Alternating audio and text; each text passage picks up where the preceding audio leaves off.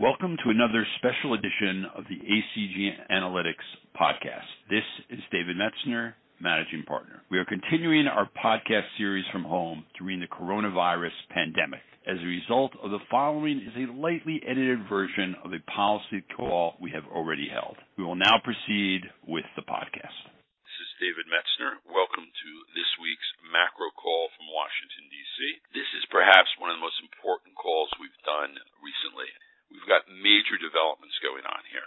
With that, I'd like to turn it over to Chris to begin today's call. Thanks, David, and thanks, everybody, for joining us. This week is particularly important in D.C. Quite a bit going on. It seems that all of the mania surrounding the GameStop situation with retail investors versus institutional investors is simmering conflict in D.C. We'd love to get to that in a little bit. But, John, I want to start with this power-sharing agreement that was, struck between Democratic and Republican leadership in Congress. What does that mean in Washington, D.C. with the legislative agenda? It allows the committee chairman to be decided, and it is the chairman who set the agenda for their respective committees. So that means that Senator Brown will be chairman of the Senate Banking Committee. He has a very different outlook than Senator Toomey, who would have been the chairman, Republican in Pennsylvania. Now, it does also mean that if there's a tie in committee, which is unusual because this is a change from normal procedure, that legislation can still leave committee and be voted on in the floor.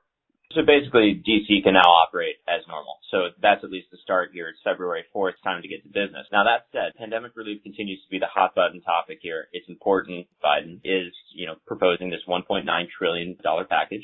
Republicans have balked at that number, particularly so soon after passing other pandemic relief packages. However, Biden has indicated and actually held meetings with at least these 10 Republicans who have said that they want to work together to find a compromise solution. The meeting does not seem to have actually yielded any type of tangible result, though. Where does that leave us with these negotiations? And does that just mean that we're about to move toward a reconciliation process to pass that? Well, it likely means reconciliation. There's always a chance that reconciliation collapses at the last minute because you don't have a vote to spare. It will probably be harder than to work with those 10, and there are actually a few more Republicans who are supporting those 10 if everything fails because they will have been bypassed. And, egos are high among lawmakers. But today, we begin vote-a-rama in the Senate. That reconciliation process began in the Senate Tuesday evening, and it means that there were up to 50 hours of debate on the budget resolution. Democrats, as we put out in a note yesterday, yielded back their time, which is 25 of those 50 hours. So even the limited 50-hour debate process has been curtailed. At the end of that process, there is no time limit for offering amendments. As of yesterday, there were about 50 amendments which had already been filed. The average of about 44 amendments that end up being considered over the last, several reconciliation bills. There are 2 hours of debate on every first-degree amendment, a simple amendment, and then there's up to 1 hour of debate on any amendment which changes an amendment, which is a second-degree amendment. I would expect Democrats to continue yielding half of their time, more or less, but vote-a-rama only ends when the Senate is physically exhausted. So I've read that February 16th is an important date here. And so what other dates do we have looking forward? You've mentioned previously the middle of March deadline for unemployment benefits extending as kind of like a soft deadline by which lawmakers would like to pass something so that those benefits don't, lapse. Yes, March 14th is the exact date. That is the target. I would expect Democrats to continue working expeditiously. It is only February 3rd, so they probably have time to do it. They already know more or less what they want in the bill. That is unlike what was happening under Obamacare when the House and Senate had 6 committees, each considering different pieces of the legislation, and it really changed quite dramatically through the entire process. That is not the situation we have now. The consideration of Obamacare is actually an interesting case study because it seems like the Democrats right now are moving towards reconciliation faster, perhaps, than they would have based upon, this notion that Republicans kind of, stuck it to them in those discussions and they basically wasted time. I mean, is that what's partially driving this? Just Republicans aren't going to get to a yes on this agreement. So therefore, why are we going to waste a month of negotiations when the American people need the relief now? what happened under Obamacare is a little bit different. At one point, Democrats had 60 votes because Senator Specter of Pennsylvania switched parties. And they're going into President Obama's, first term in office. Most people on Capitol Hill, where you had a 51-49 Senate going into that election, thought that either McCain or Clinton, and Clinton had been burned a little on health care reform when she was First Lady, were going to be president and they were going to push something. So there were actually 2 years of bipartisan negotiations to try to come up with ideas, anticipating moderate president and closely divided Senate. All of those discussions, the years of discussions, went out the window. And so a lot of Republicans felt like they had really been sidelined, and you knew that everything had collapsed when Senator Hatch, whose name has been on every other major piece of health care legislation for the last 30, 40 years, felt shunted aside. And because there was an attempt, actually, I believe it was called the Gang of Seven. There have been a lot of different gangs in these negotiations. A better example might be how Democrats felt about the stimulus bill that President Obama pursued immediately upon taking office, where Republicans held that bill to under $1 trillion. That was not a reconciliation bill. And a lot of Democrats feel like they got burned. They could have gotten more if they hadn't worked with the Republicans. But on the other hand, Republicans had just spent a lot of money bailing out all of these entities.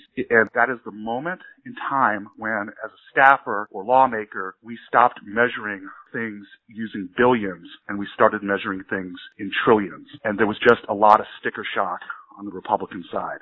A landmark moment in U.S. history. So I mentioned the politics of this and the politics of the consideration, because with reconciliation, you need 50 votes. And considering the razor-thin nature or state of the Senate, that doesn't leave much room for error. And so I'm particularly concerned, if I were the Democrats, of keeping somebody like Senator Joe Manchin from West Virginia on board. And so is there a risk that somebody like Manchin or maybe Sinema decides they're not going to support this and reconciliation fails? There is that risk.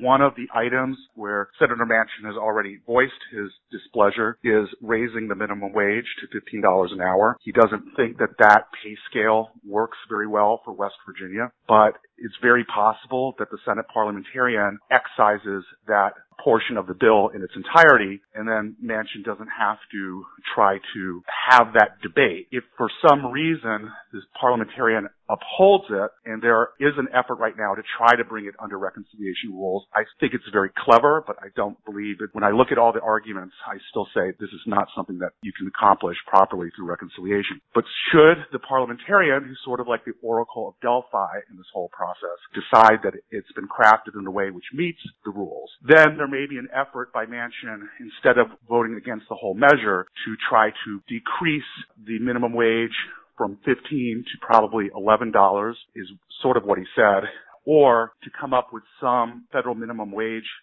which would be complicated, tied to the cost of living. Will there be any concessions to Republicans during this reconciliation process, whether that be just Biden has voiced support or at least openness to decreasing, the amount of people that stimulus checks go to? Are there things that Biden can do to at least soften this and make it look less like a purely partisan reconciliation package where he's just ignoring the concerns of Republicans? I do think so, and you mentioned the big one, which is targeting the aid that goes out in the stimulus checks from the formula we've been using with almost identically in various bills that Congress has passed over the last year, which is it starts phasing out at $75,000 for an individual until it disappears entirely at $99,000 for an individual. I would probably resist that if I were a Democrat, not because of that I don't believe the objections on the Republican side are valid, but simply because you would have to reprogram so many computer systems and to get it out that it would delay getting that money out. And so there's a trade-off between the perfect system and a quick system. But, the other thing you have to worry about is not someone who says, I'm going to withhold my vote because I object to the bill because it's gone too far in his or her opinion, but we only adopted the organizing resolution a day ago, and that was in part because Senator Warner of Virginia was quarantining, and we had a scare with Senator Leahy of Vermont the week before where he got rushed to the hospital. And so there could be an absence in the chamber, and there are some ways that you can get around the problem of having an absence if there are many absences. but you have to worry that all your members will actually be there so you can get to the 50 votes and have the vice president break the tie. So there's a lot of moving parts is what you're telling me. And, you've mentioned the Senate parliamentarian a lot today, and that individual plays a crucial role here in the reconciliation process. Like you said, I love that phrase, the Oracle of Delphi. So to close the loop on pandemic relief then, what is our expectation? Like, what do you think is going to happen? How is this all going to shake out? Are we going to see a reconciliation bill, that's 1.9 trillion? And, what's your probability of that? And on what timeline? Well, the reconciliation instructions are for 1.9 trillion. They're unlikely to go up because you would need 60 votes to spend more than that. They could go down if things get thrown out of the bill, either because you're going to lose votes or because the parliamentarian says they don't adhere to the rules. And some of these rules are not just Senate rules. Some are, but some of them have been actually written into U.S. code, even though they're subject to interpretation, as many items in U.S. code are. I believe right now it would be possible for Democrats to get the bill passed by the end of the month, only because they're really pulling out all the stops to move expeditiously, and they more or less know what they want. So you're not having, a lot of fights between the chambers that have to get settled. But if things slip, which they usually do in D.C., then I would expect the bill passed by mid-March. That assumes, of course, that there isn't some problem and reconciliation goes and collapses on itself. But that's an outside risk. That's not like a major risk. Well, I don't ever expect, a plane to crash or a person to die or get ill or have to be absent from the chamber, but we are dealing with the Senate, and lawmakers travel a lot, and there's some predictability to absences and other events, which you don't know for certain, but quite frankly, the only reason we're in the posture we're in now is because Senator Isaacson of Georgia became ill and had to retire. You don't know when it will happen, but you do know that these things happen in life. All right, so moving on to GameStop, this topic has really, been all over the media. Everyone says when you have Ted Cruz and Alexandria Ocasio-Cortez on the same side, and then you have Elizabeth Warren as like the moderating voice, not the most extreme voice on that, you're in for a very interesting bout of headlines here in D.C. So sorting through all that, the basis of the note that we put out says that it basically is just noise. There's not all that much that's going to happen. Action by Congress is unlikely. The SEC is slow, and that, the most likely action is from the exchanges in the short term. Gabby, I don't know if you want to touch on that, or if John. Well, I think if we turn to Congress, they're going probably to make the most noise about it. They're definitely going to have hearings. For them to legislate on it, they would probably need 60 votes, which won't happen. But they would also need to know what they want to do. And more likely they would turn to the SEC, which is the correct agency to look at in this issue. With the SEC, it's a pretty long process, as you mentioned. You have to collect the data, you have to figure out what happened, and then you have to figure out what to do. But not only is the rulemaking a long process in itself that takes around a year, there's no chairman. In a bunch of the departments, there's just acting chairmen. Really, there's just not a lot of solutions to this issue, and it's definitely not going to solve anything in the immediate. So it really does have to be exchanges and their balance sheets and what they decide to do to protect themselves and to try to manage the situation. I think then, therefore, that you're likely to see the exchanges self-regulate. And so what that means to me here is that, taking into consideration everything you just said, there will be hearings on this. They're already scheduled. John, you've talked about them. But those are going to be an opportunity for lawmakers to, voice their opposition or voice their concerns. But ultimately, this issue is slowly, I will say, because I think that maybe we have a little bit of a disagreement, I'm unsure, is slowly losing steam in D.C. I'm not sure this is really losing steam is the right way to put it. It's being managed is the way I would put it. There was a meeting of regulators called by Yellen yesterday that signals the regulators to continue investigating, to look into this. An SEC investigation could take as long as 12 months. A rulemaking process could take another 12 months. These are slow-moving trains. As Gabby said, the idea that legislation is highly remote, managed association that represents institutional investors is on the scene. They're trying to thwart imprudent regulations such as, publicizing your shorts, limiting your shorts. So we're likely to end up with is the safest path forward to avoid various sorts of liabilities is for the exchanges to self-regulate. But again, it's the first real test of the Biden administration in a financial consumer space, and both the White House and Yellen have added their voices to the issue. Yeah, maybe more what I meant by saying losing steam is that when you think about these processes that you just mentioned, they take potentially 12 months, and there's not really an immediate policy option out of Congress. So by nature, as these things roll on, they may be occurring in the background, and, the administration may be tackling it, like you said. But just the lack of an immediate policy response means this slowly fades out of the headlines. It's not going to be a headline issue on Bloomberg or on CNBC or anything like a month from now.